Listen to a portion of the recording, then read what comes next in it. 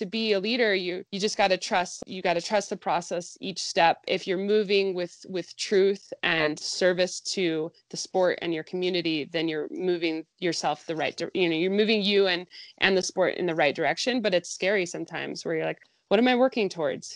What am I, who am I really influencing? Because I think our sport's so small, sometimes it feels like, is there anyone there? Does anyone care? Hello. Hello.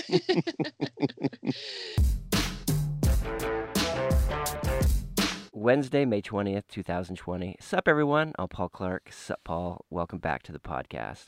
It's kind of feeling like a podcast. Over the last few weeks, I've talked to river paddle enthusiasts, shop owners, creatives, people who I've really enjoyed listening to and having a conversation about their perspective on what it is to be an athlete, a creative, working in the outdoor industry, and just being a good person. In this episode, I have the great pleasure to talk with Natalie Zollinger. Get your notepads out because you'll want to take notes as a masterclass on being a badass. Natalie was raised on a farm in rural Utah where her work ethic came out quite early, and that's translated to her work as a commercial raft guide on big whitewater trips like Cataract Canyon and the Grand Canyon and the Alsac River in Alaska. But it also allows her to be a good friend, a coach, a mentor. I love paddling with her. I haven't done it enough, but I look forward to it in the future. Without further ado, Natalie Zollinger.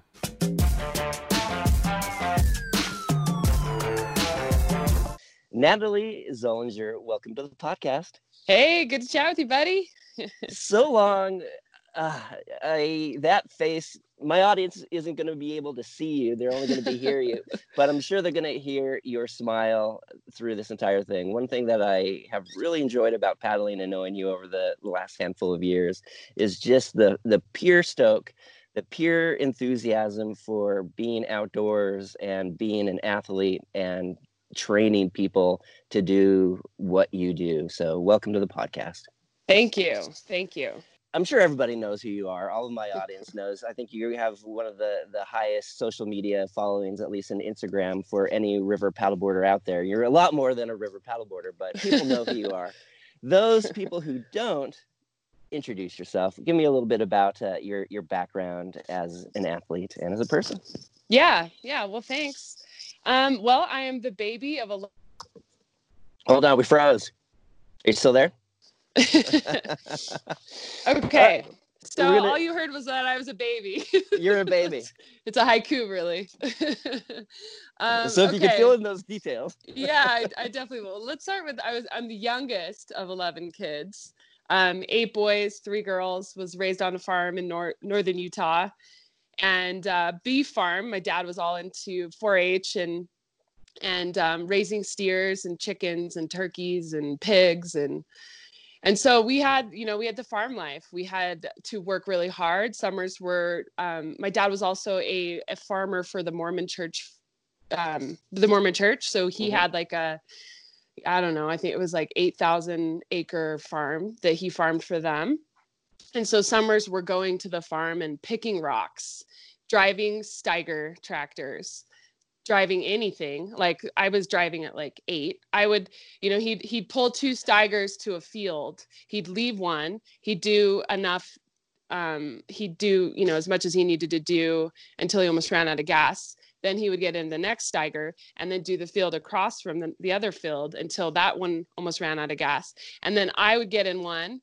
And I would follow him home. And he used to call me Snakes because my tracks were like this. Like I got the Steiger home, but it was definitely like, it was definitely, snakish. So he used to call me Snakes.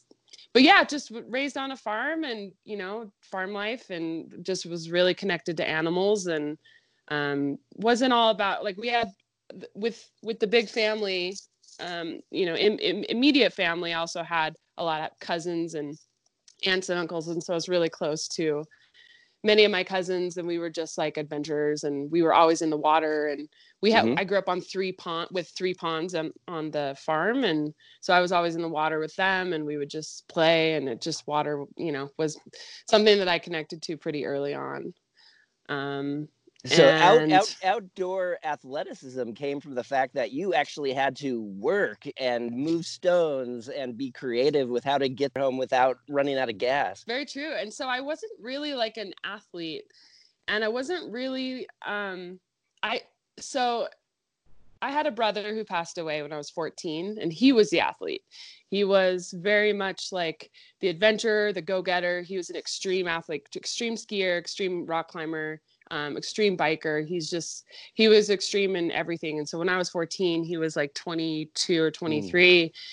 And it turned something in my mind when he passed away, that I wanted to live the type of life that he didn't get to live. So I turned on that like adventure seeker. I'd never really hiked before, but I started getting into hiking, and then that's when I joined the swim team and the water polo team, and I also dove in high school because he dove.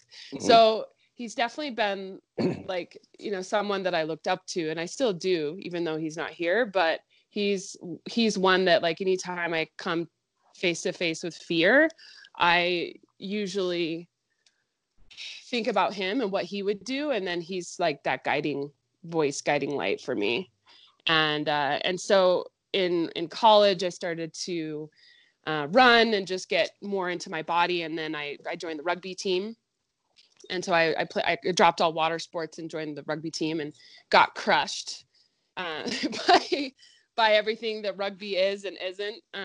That's was when I that learned how to. co-ed? Was that a co-ed rugby? No, we had a women's team. Okay. We had a women's club. Yeah, and it was really fun. And but it kicked my ass. And then one summer, some of my friends in college invited me on a Westwater trip here in Moab. And so I decided to go with them, and that's when I fell in love with the river. And that's when I found out that there's jobs that you can be river guides, and you can get tan and buff, and that work ethic that I was raised on shined as a river guide. Like, oh, you want me to lift heavy things, you want me to go for like long periods of time, and also, like, being the youngest of a big family, like, I love being around people, so I love being curious and asking questions. And so it just really fit like the type of person. It allowed me to feel like I was shining, is like all the things that as a kid that I grew up with, like, got to come to one career and really shine. And that's when I started to fall in love with the river. So raft guiding was your first gig on the river. Yeah, raft guiding. 2005, I I joined a Mormon company because I had that Mormon background, so they hired me. And in Moab, it's like, you kind of have to know someone to get into the higher up companies like Oars or Sherry Griffith. And so I had to start low on the totem pole, and I definitely didn't fit into that culture. I wasn't asked back the next year. Yeah, that was pretty sad, actually. Like, and not the river culture necessarily, because you clearly fit in there, but that particular company you were working with. Yeah, I wore sports bras, and they weren't into that. And so I had made some friends my first year with a company called Oars. I was asked to row a school trip. So you know how schools have like outdoor rec programs.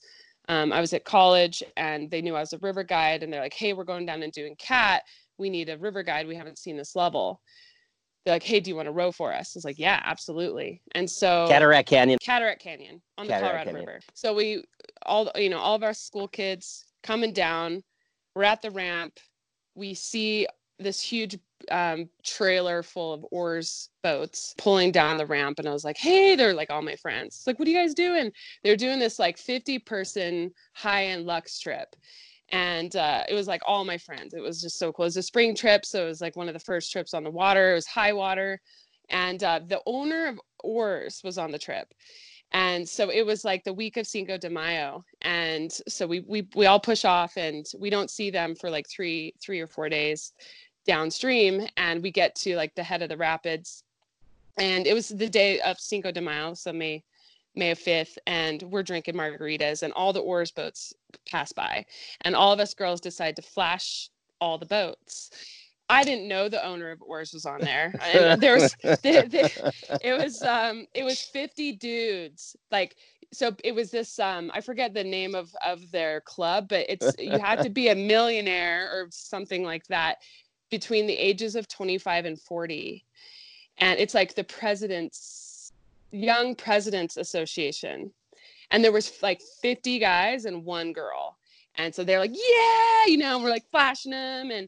And then one of the guys that I knew was like, come over tonight. And so I get my buddy to motor me across the river. And then with my headlamp, and I don't even quite remember, but I got myself to camp, and they see this light and they're like, it's that girl. And they all swarm me. Yeah, I was that girl. They all swarm me. And I just like, as the youngest, I love entertaining. I just like did my little stand-up comedian, bit, and just like entertain them all night. Sorry, this is a long rant, but it's pretty funny because it does have an ending that I'm really proud of. In the morning, I woke up super hungover and I was like, oh my God, I'm on this like luxury trip. I just crashed this luxury trip, right? Like it's like super expensive trip.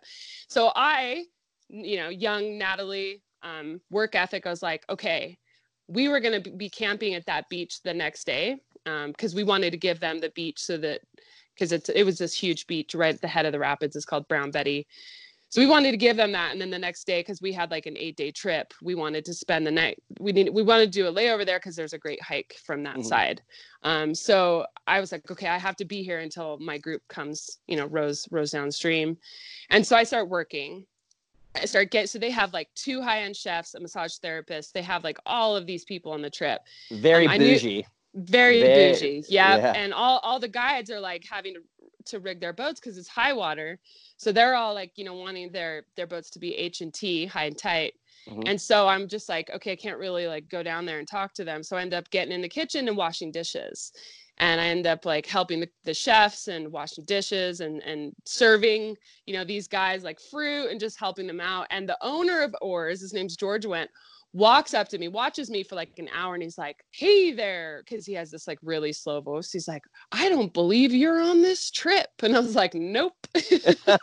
And he's like, well, tell me your story. And I was like, oh, I'm just, I know some of your river guides, and they're good friends of mine. And I'm kind of in between jobs right now. I got asked to come on this trip, blah, blah, blah, blah. And he was like, well, I've been watching you for the past hour. And my name is George Wendt, and I'm the owner of Oars, and I'd like to give you a job. And I was like, what? And all the river guides are watching me with this guy, and they think I'm in trouble. And then George walks me down to the manager that was on the trip and like, all right, this is our next river guide, because there wasn't a lot of females working for Oars. And so that's kind of how I got a job with Oars, and I ended up working for them until I started paddleboarding. So let that be an example to anybody who wants to work in the outdoor industry, especially in a male-driven outdoor industry. You have to be a badass. You have to have personality. You have to be able to say, I've got this, and impress just by being yourself. You didn't know that was the owner of the company. You were just there having a good time and enjoying the environment that you were in and wanting to be social and responsible enough to wash dishes. That's how you get hired. How you get hired. Hopefully everybody take your notes. And if you want to be a raft guy, follow Natalie's lead and there you be a badass. What a great portfolio talk. Right? And there's only 2 people that have been hired directly from him. And the other one was the manager of the Grand Canyon, Regan Dale. So him and I share a very funny story because he got asked to, join Oars by George as well. So I feel very lucky to be. And you still occasionally get on the Oars and run some big trips, right? I do. Yeah. Including Alaska, the Tatachini a few years ago. Not the Tatachini, actually the Alsek. But they both come together to make the Alsek. The Tatachini, I think Spencer did that. Okay. Yeah. And got some great videos of paddleboarding on icebergs in the lake. Yeah. Oh my gosh. Yeah. The biggest rapid up there is called North Lava, or Lava North.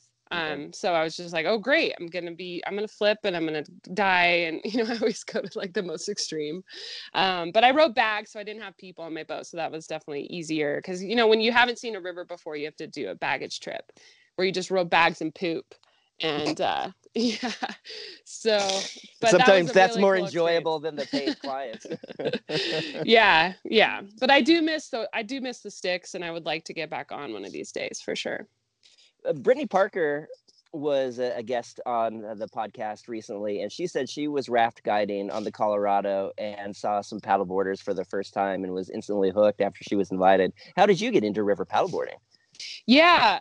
So Oars had like a 40th anniversary celebration in Angels Camp, actually. So we all decided to go and celebrate, and they had some paddle boards there, just in the eddy on the American or the South Fork of the American, right there.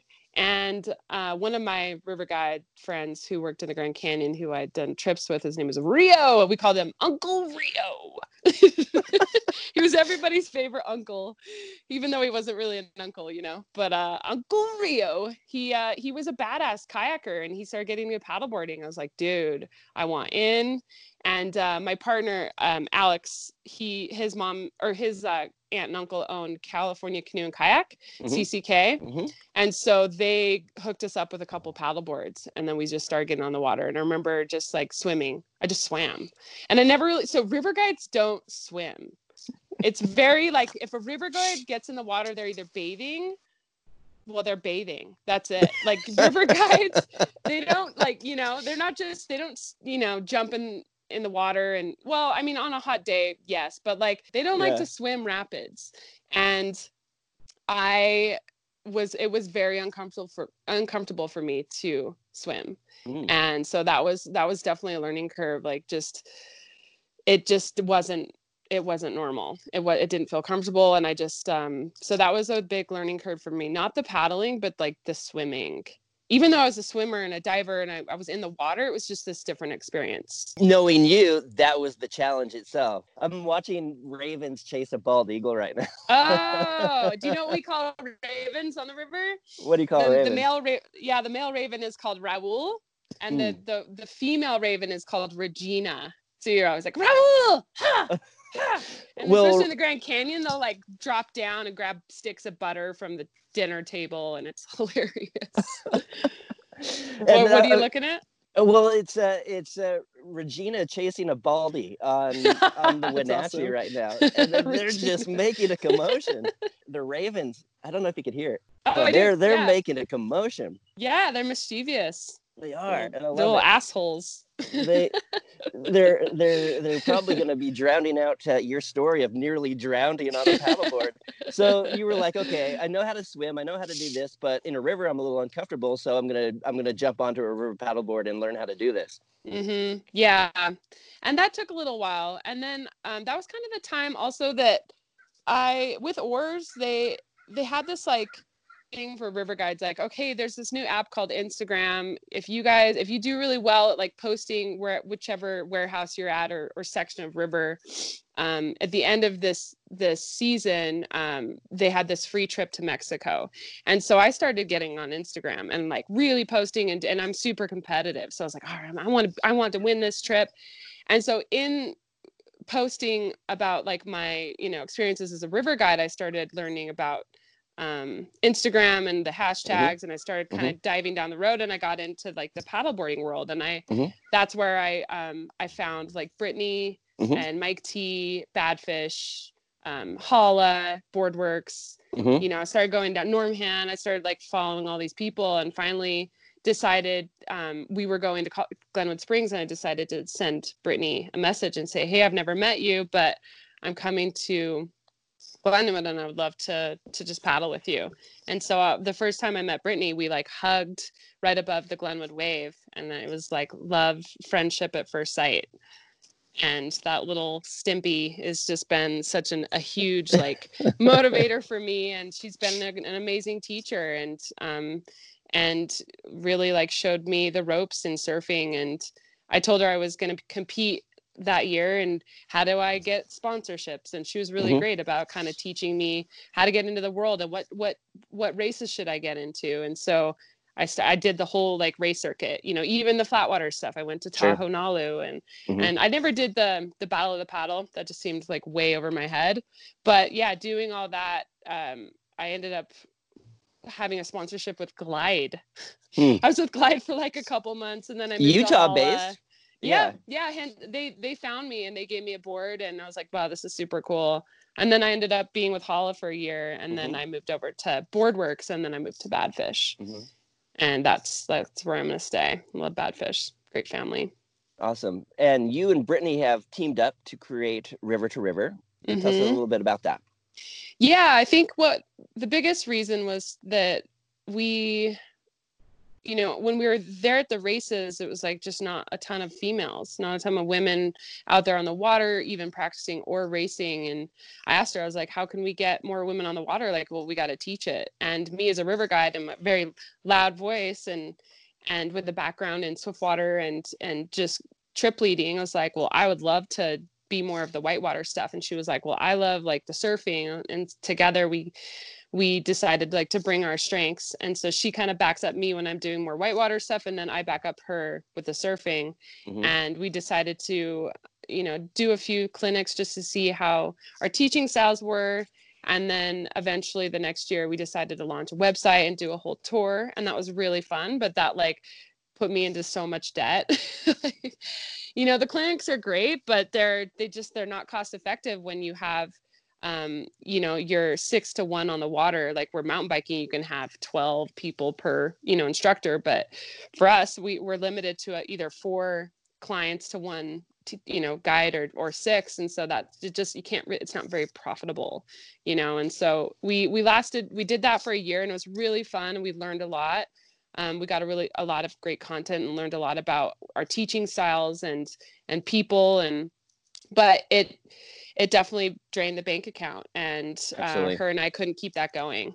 And so we had to put that on pause and break apart a little bit and go down our own little roads. And this year we decided to come back together and do it in a way that's sustainable and not so focused on clinics and being one-on-one with people, but like, how can we, the name is River to River, right? So how can we grow this community and this culture and connecting people from river to river all across the country? And so that's kind of where we're back at with River to River. And do you have clinic schedules? Do you have locations, or are you going to be focusing on having people come to you this time? Yeah, well, we have a couple that we do every year with and Cheese Dope too. They're a Utah-based outdoor women's group, and they get people mountain biking and intro to any sport. Really, they have a great thing going on, and we usually do a couple clinics with them. But no, like Brittany's going to be focusing a lot more on teaching on like the Glenwood Wave and in Eagle, and then for me, I have a connection to a local outfitter. His name's Josh with Paddle Moab, and I'm always guiding with him. But no, we haven't really like pushed that. I think we're both a bit traumatized with the clinics, and also we're really good at following the format of the ACA, but we want it to be more of our own. And so until we have that voice that's ours and not the ACA's, I think we'll maybe put more emphasis into teaching. But until then, I think we want to take a step back and what else can be more of our voices right now? Like we want to build up our website and how else can we connect people without just teaching? That's what we're working on right now. And that's what I'm so impressed by you. I've had the opportunity to eavesdrop in on a couple of your River to River clinics. And of course, having the certification, the ACA certification gives you a standard to work with. But you're really focused on the fitness and the mental training as well as the physical training. And to be any type of outdoor athlete, whether you're on a river paddling or mountain biking or rock climbing, you name the activity, you have to have this mental focus that you have to train for. And you really emphasize that in your river paddleboarding clinics. So a lot of mind and body training, which is not an ACA course, which I thought was fantastic. Yeah, thank you. I think that it's a passion, but it's also a conversation that happens outside of when you're on the water, when you're paddling with someone. They're like, I'm not able to last. I don't have endurance. Like, how do I get more arm strength? Like, how can I stay on my board more? Like, those kind of questions tie into someone really wanting to surf. So it's like, yeah, so you can talk about surfing all day, but if they don't have the upper body strength or the mindset or the proper knowledge of the stances, or even just like the awareness of the river. Because there's just so many other conversations that happen in those clinics that I felt like we do need to be more well-rounded when we're instructors. It's not just about the water. It's you're a guide, and you're a mentor almost, to these people that look up to you and that want to learn from you. And so it's my duty as an instructor is to be able to provide those things that I want to talk about to their fullest degree, with fitness and the mindset. And that the mindset when you're surfing, it's just, you go to a place, especially if you keep swimming, you have to go to a place that just keeps you going, or even like paddling downriver, and every time you swim, that can definitely bring you down. And so, and even with competing, and so I think that that's been a big thing for me to be able to get enough knowledge. Like as a river guide, you're not just rowing people down the river. You need to, when you go on a hike, you're now their hiking guide, and you need to talk about the plants and the geology. And so I think I took that same structure and applied it to being a guide, and how else can I be more well-rounded and offer a better service? How am I in service to these people? How can I help them not only on the water, but just all in all in their lives, be just a little bit better. So as a raft guide, you have the responsibility of making sure people are safe, they're entertained, they get to their final destination without being too bruised. But as a coach and a mentor, you personally now are influencing the lives of a new generation of river paddleboarder. You started when there was really few people doing it, especially women on the river. You were influenced by a couple of guys, then you got into it, and now you're a huge voice to a new generation of river paddleboarders. How does that make you feel? Like, scared? No, just kidding. No, it's exciting. Like I have always wanted to be I want to use the word expert, but that's not how I feel yet. But I've always wanted to be an expert at something where I'm looked up to, my voice matters, and I can influence a lot of people, just like trip leading. I just, when you're that voice, they look up to you, they remember you. And that's something that I've been trying to take with me with this sport. But it's hard, it's hard when you stand up there alone and you don't really know where you don't really know how you're helping advance the sport.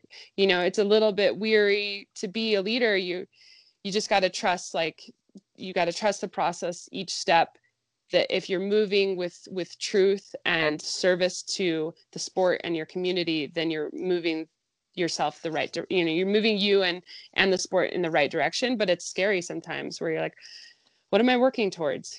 What am I, who am I really influencing? Because I think our sport's so small, sometimes it feels like, is there anyone there? Does anyone care? Hello. Totally. And so I definitely have doubt. And sometimes I'm like, well, am I even someone who should be trusted in a leadership role? I mean, that definitely think about that all the time. In these dark times where so many people are questioning their value, their worth, their place in a world, especially if they're isolated, the financial situation due to COVID and the quarantines are bankrupting people. There's the health crisis. You recently had a mountain bike injury that you broke your arm with. How are you getting through these dark times, including healing from that broken wrist of yours? Yeah, I feel really lucky because a couple years ago, I was managing a restaurant here, my partner's restaurant called 98 Center. And I had met a doctor who came in. She would come in and get to-goes and head back to the ER. So I had developed this relationship with this doctor, but she's decided to move to regenerative and integrative medicine. And so I started to have more conversations with her, and she was like, I want to open up a clinic and a practice. And so I was able to get to know her and understand what she offers, like her treatments and her mindset and kind of where she wants to go with medicine, the future of medicine. And around that time is when I broke my wrist. So I actually texted her and I was like, I just broke, because she's an ER, doctor. I was like, I just broke my wrist. I need your opinion. I need your advice. Like, how should I do this?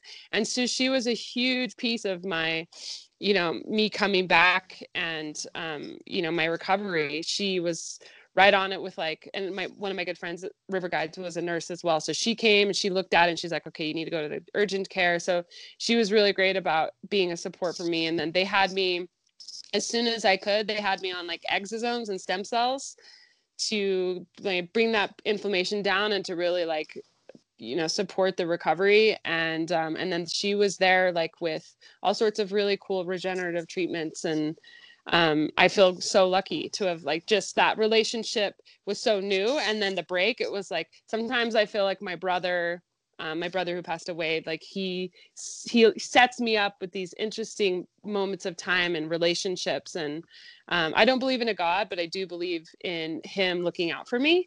And so I just feel so grateful that she was there. And so the recovery was interesting. I've never broken a bone. That was my first break. And I had posted the video, and so I got a lot of shit.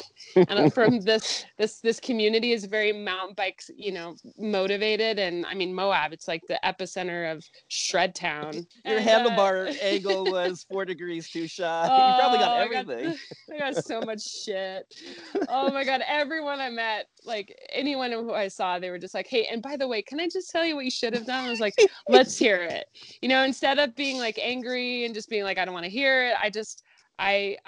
I was only in control of my mindset, right? And so I was like, okay, if they really want to give me feedback, see this as an opportunity to learn and not as an opportunity that your ego is getting struck down. And so it was an interesting, month or so of getting that feedback every day. Everywhere I went, the grocery store, the fucking co-op, everywhere I went, it was just hey, yeah, I saw that video. Hey, here's some tips. Would you mind if I share a couple? Sure. What did I do wrong? Tell me. Were people pretty consistent with it? Oh, so consistent. It was hilarious. And I'm not a mountain biker, Yeah. And so I was like, you should take this opportunity to learn. So the recovery was great. And actually, I applied for financial assistance with the hospital, and I ended up getting that surgery 100% taken care of. And I couldn't even believe it. I actually, my good friend is the CEO, and I texted her directly. I was like, dude, did you have anything to do with this? She's like, no, this is just our hospital. And this is, financial assistance that we can offer people like you. And, just, yes, you're well known in this community, but you're just a person that applied and you got it. And it was really cool to feel the support of that. I was out of work for a couple months, and so with that, I was, so I got all this help from the doctor. I was like, I gotta help you back. So I've been learning a lot about her regenerative treatments and her integrative approaches. And it's just been a really cool connection and relationship to have with this doctor. And so it's been 7 months. I'm feeling pretty good. And I do have a plate in there, and my first hardware. It's really interesting. It's small enough where it's oh, do you feel a storm coming? I'm like, no, I don't feel a storm coming. No, it's the tiniest little plate, I'm pretty sure. But it's definitely shifted my mindset in, we're not superheroes, and not that I was shredding to the point where I was just going beyond, beyond my comfort level, but it just definitely brought everything in check for me and made me realize okay, life is short. And what are my values, and what do I really want to maintain in my life, and what do I just need to drop, and what are my stressors, and are they good stressors, or are they just things that I trying to say yes to because I'm trying to be nice? And so it was really good for me to drop a lot of things that I didn't really want to do anymore, but I didn't know how. So I felt like that was a really key moment for me to have. And I see it as something that needed to happen. So. Have you paddled with that wrist yet? Yeah, so I did in Costa Rica, and we did a clinic there, or a retreat there, and it was off. I wasn't able to do Sure. the Pecuare, but I was able to do like some class 1, 2, and that was fun. But it was a bit of a bummer because it was like 2.5 months after, and I thought because of the stem cells and all the PRP and the stuff that I was getting, that I would be just back on track. But it really is. It's a 6-month recovery. And I've been training, and I'm back at like my foundational fitness and feeling pretty good. And then I've been paddling this week. I'm prepping for an ACA level 5 certification with Brittany, just because it's something we've been wanting to do. And yes, we want to have our own language, but we also want to have a credential, behind us as leaders in this industry. And also, I don't know of very many women who have done the level 5, so it's kind of fun and exciting to think about us possibly getting that and just stepping into a new role as leaders and instructors and pushing the sport. So a position you deserve to be in. Thank you. With that mountain bike crash, mountain biking isn't your sport. Do you have interest in doing it again? Do you actually have interest in doing that same line that you were on?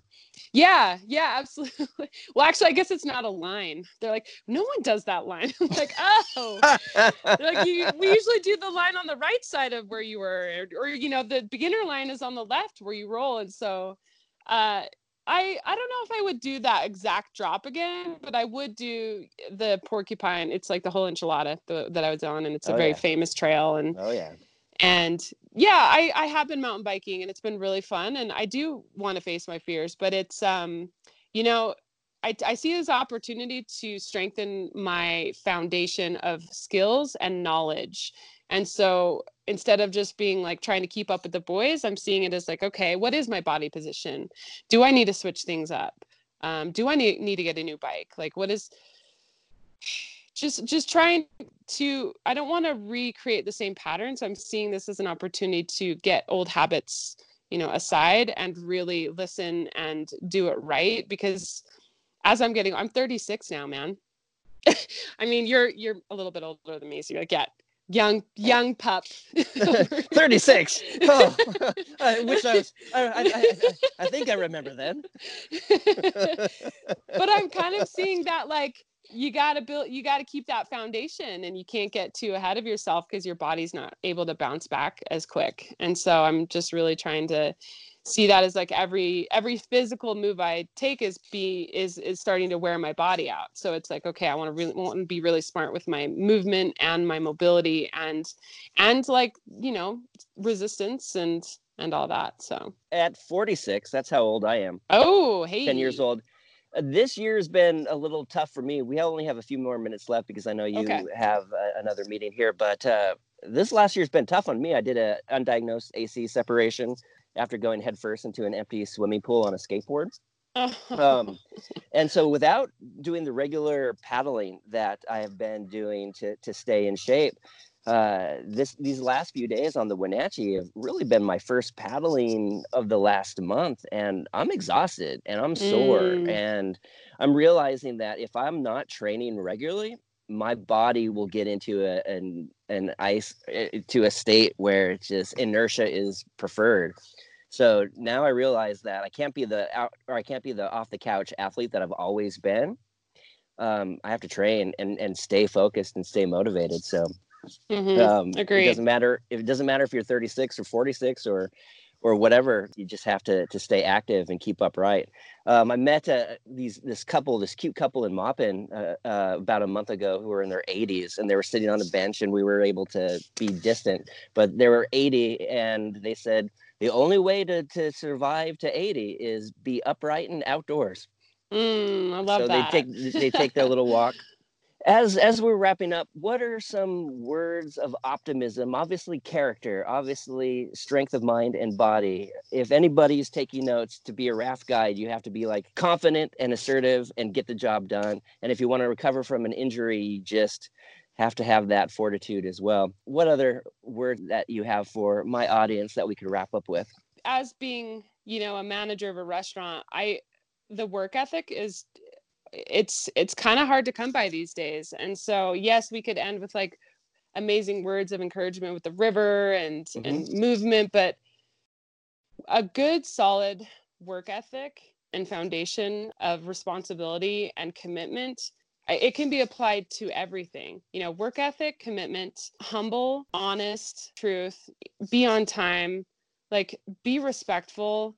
And if you're going to do something, like do it well, even if it's something you don't want to do. Like if you're going to commit to something, do it with like full heart and no regrets. And so I think that can be applied to your fitness. It can be applied to the river. It can be applied to a CEO job. But it's just, I feel like we are too distracted with all of the devices and all the things we should be and whatnot. And it can just, it messes with your head and possibly messes with your work ethic. And I mean, as a kid, and work was just that, that word that just rang true for me. And it was my dad's 80th birthday just recently. And I told him he's a Taurus. He's like the bull. And he's, that it was the thing that I hated as a kid, but now it's the thing that I'm most proud of.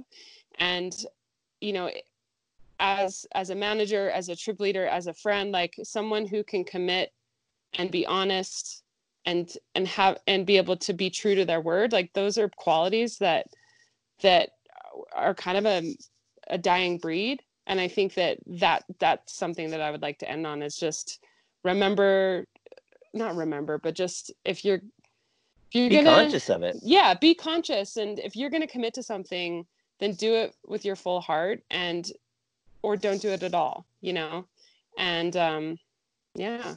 Beautifully articulated with a laugh and a smile. Thank you so much, Natalie. What an awesome guest you are. Thank you. Thanks, Paul. It's good chatting with you.